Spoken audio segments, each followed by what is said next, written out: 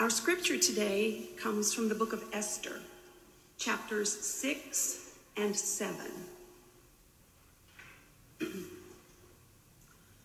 On that night, the king could not sleep, and he gave orders to bring the book of records, the annals, and they were read to the king. It was found written how Mordecai had told about Bigthana and Teresh, two of the king's eunuchs, who guarded the threshold and who had conspired to assassinate King Ahasuerus. Then the king said, "What honor or distinction has been bestowed on Mordecai for this?" The king's servants who attended him said, "Nothing has been done for him." The king said, "Who is in the court?" Now Haman had just entered the outer court of the king's palace to speak to the king about having Mordecai hanged on the gallows that Haman had prepared for him. So the king's servants told him, "Haman is there, standing in the court." The king said, "Let him come in." So Haman came in, and the king said to him, "What shall be done for the man whom the king wishes to honor?" Haman said to himself, "Whom would the king wish to honor more than me?" So Haman said to the king, "For the man the king wishes to honor, let royal robes be brought, which the king has worn, and a horse that the king has ridden with a royal crown on its head. Let the robes and the horse be handed over to one of the king's most noble officials. Let him robe the man whom the king wishes to honor, and let him conduct the man on horseback through the open square of the city, proclaiming before him, 'Thus shall it be done for the man whom the king wishes to honor.'" Then the king said to Haman, "Quickly, take the robes and the horse, as you have said, and do so to the Jew Mordecai, who sits at the king's gate. Leave out nothing that you have mentioned." So Haman took the robes and the horse and robed Mordecai and led him riding through the open square of the city, proclaiming, "Thus shall it be done for the man whom the king wishes to honor." Then Mordecai returned to the king's gate, but Haman hurried to his house, mourning and with his head covered.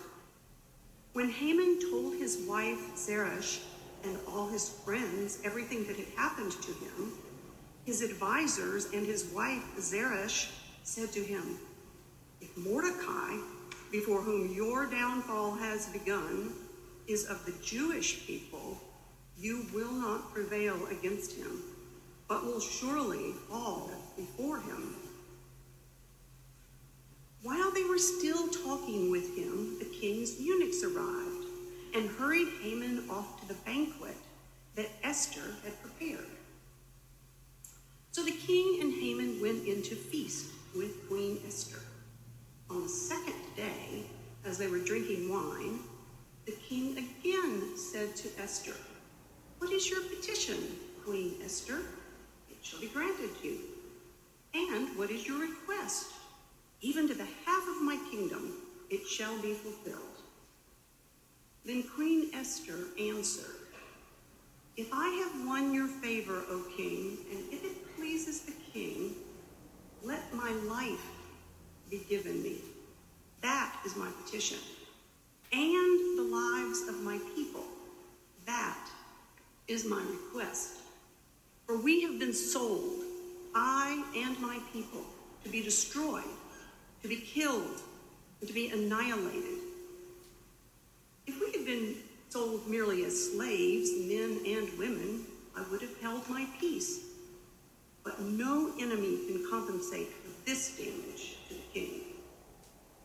Then King Ahasuerus said to Queen Esther, "Who is he, and where is he who has presumed to do this?" Esther said, "A foe and an enemy, this wicked Haman."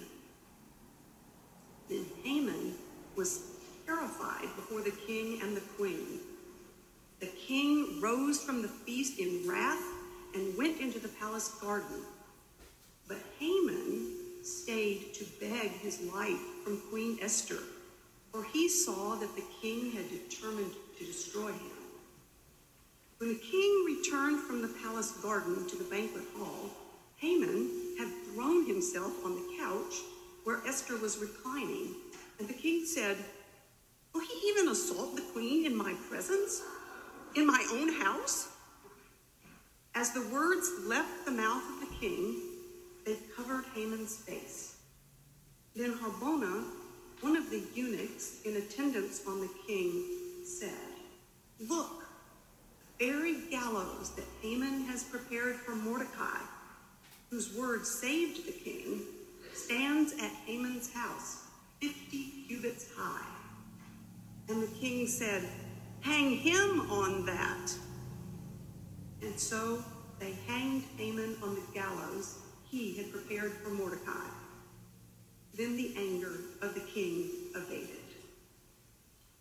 These are our sacred stories. Thanks be to God. The book of Esther, as we have it in our Bibles, does not mention God, not once. It does not mention prayer. There are no angels and no miracles, no manna, no godly communications. John Calvin did not include Esther in his biblical commentaries.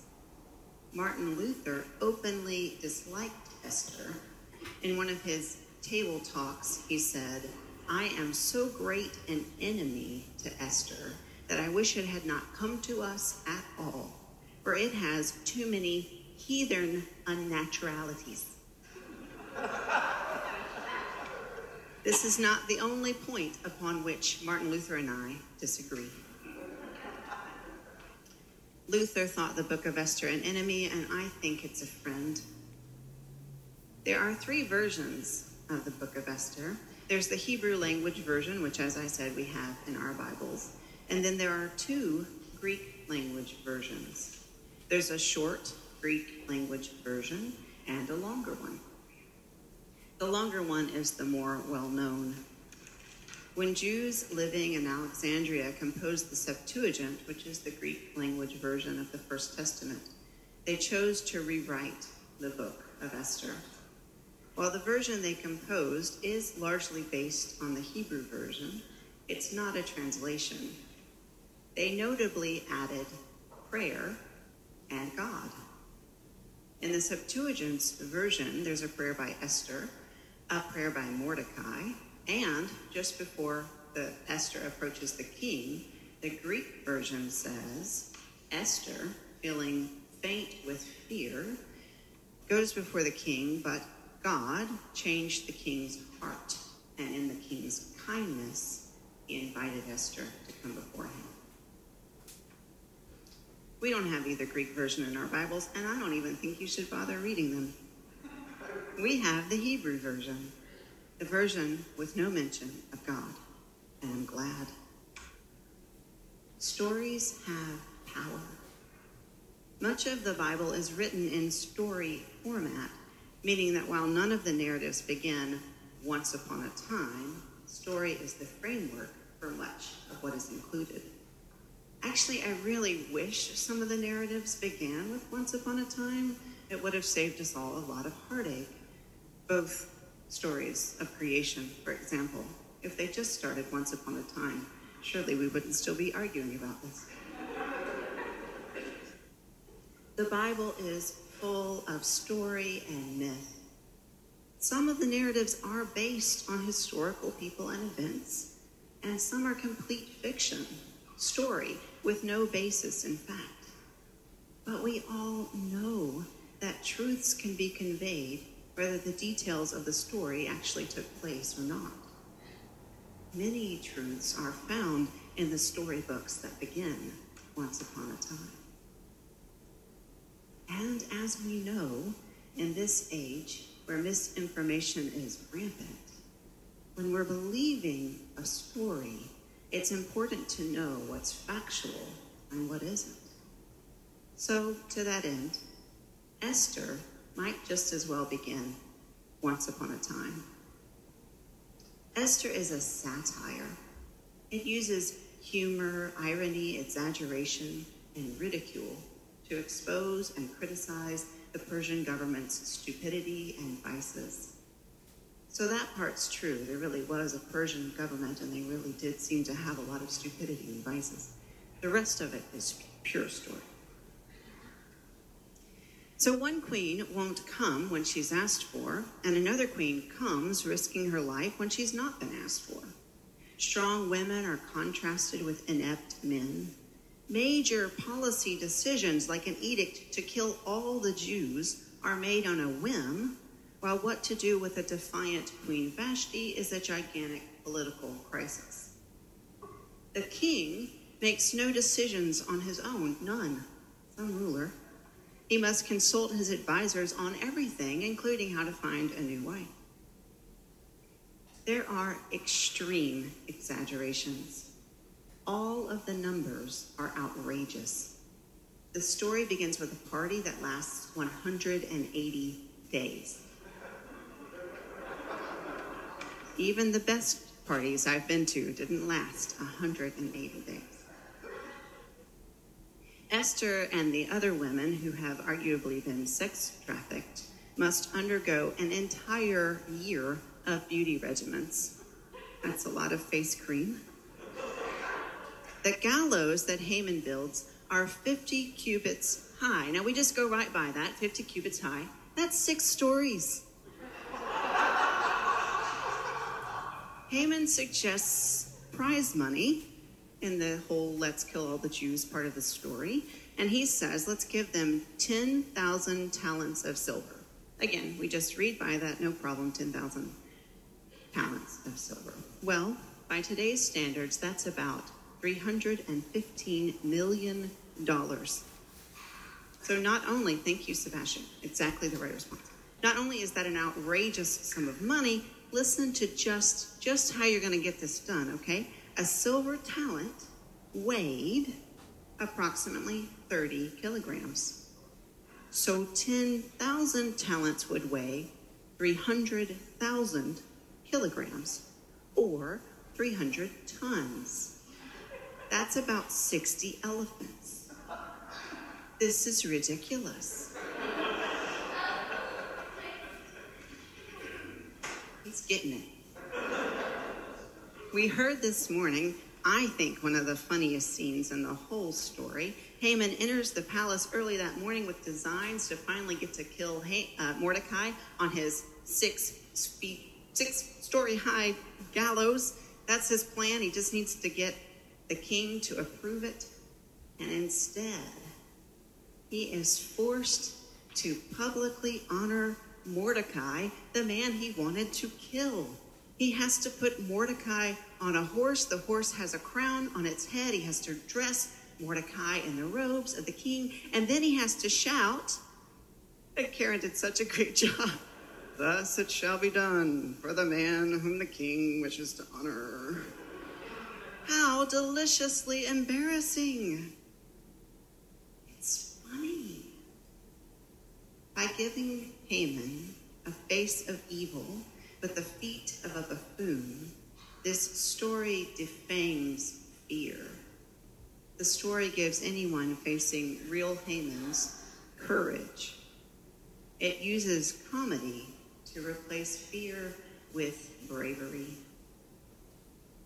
The Persian government official, Haman, who keeps trying to find ways to humiliate and obliterate the Jews, ends up parading a Jewish man around the city with all the pomp and circumstance he thought was his own due. It's not just funny, it's poignant. This is the Bible Times equivalent of the best New Yorker political cartoon. Can't you imagine folks laughing so hard they're crying? Tears not just of hilarity, but tears of an oppressed people finding relief in this story. When I worked for Hospice of New Jersey, we were constantly laughing. It seems strange, I suppose, but humor can help us cope.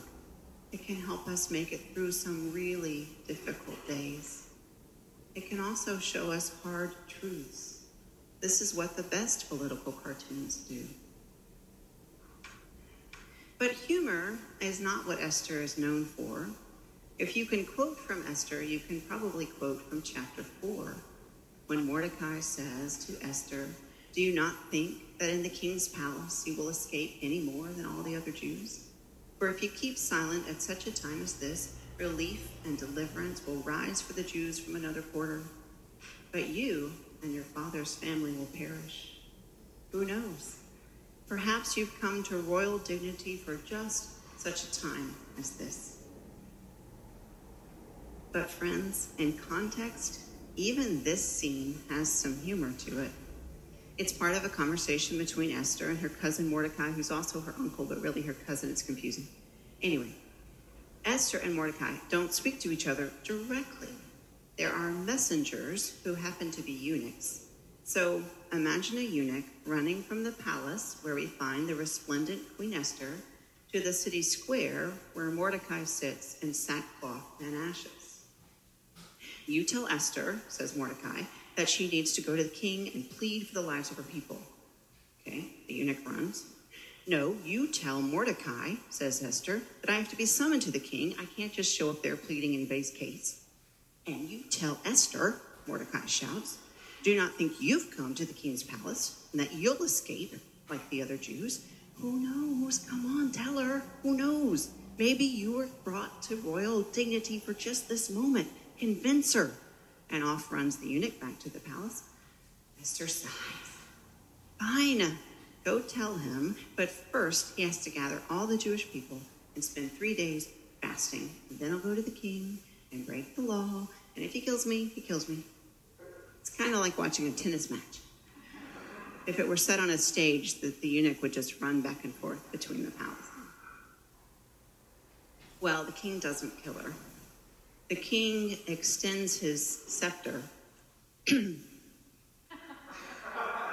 king extends his scepter toward Esther, and after some parties, Esther reveals her secret Jewish identity and pleads for her life and the life of all the Jews. The king gets mad and wants to know who's put Esther in danger. It's Haman. And then, as you heard, the king goes away. Haman lays on the couch with Esther to plead his case. The king comes back to find Haman in Esther's bed, laying next to her.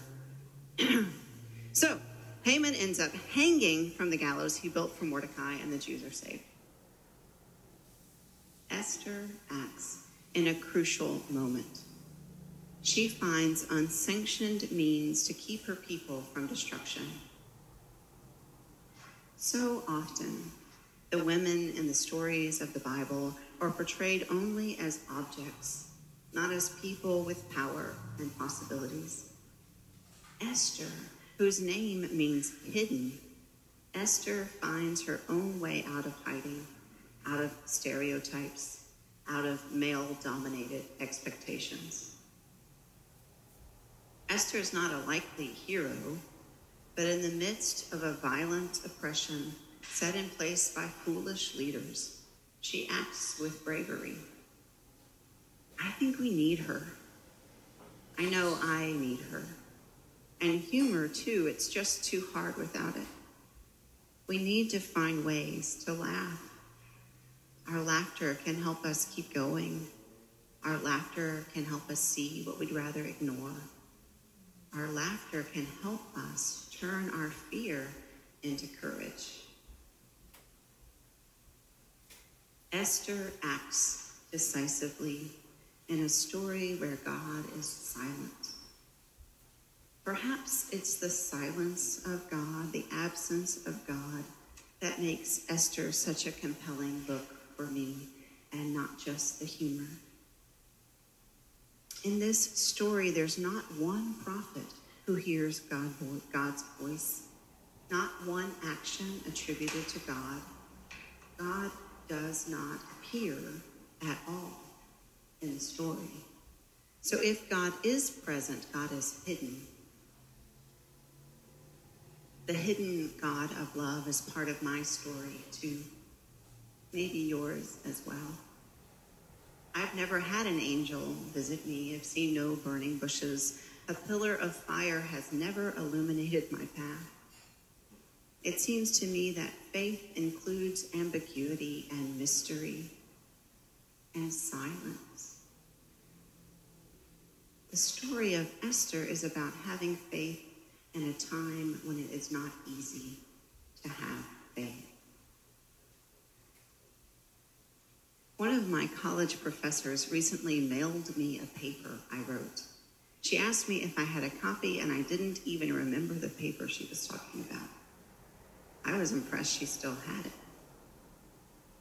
I've been rereading that paper, and part of it reads, "I am a daughter without a mother present to me all the time."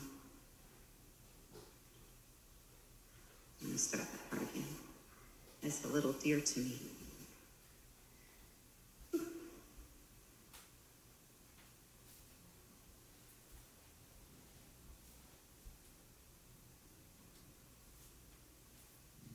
I am a daughter without a mother present to me all the time, or at least not present in the way other mothers are present to their daughters. This does not mean that I do not feel the comfort of closeness of my mother.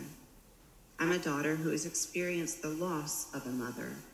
I'm not a motherless daughter. In many ways, this is how I feel about God. I often feel like a Christian who is without God present to me all the time, or present in the way others perceive God to be to them. This, however, does not mean that I don't feel the comfort and closeness of God.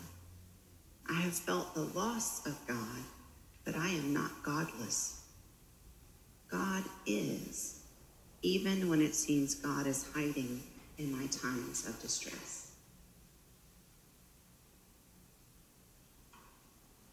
While Esther is one of only 2 books in our Bible that does not mention God, there are several books in our sacred stories that tell of God's absence. Lamentations, Isaiah, Jeremiah, the Psalms. The cry of God's absence is heard throughout the Bible. According to Rene Pascal, any religion that does not affirm that God is hidden is not true. Here's some of these lines from the Psalms. Why, O Lord, do you stand so far off? Why, O God, do you hide from me in times of trouble? My God, why have you forsaken me? Do not be silent, O Lord, and do not hide your face in my distress.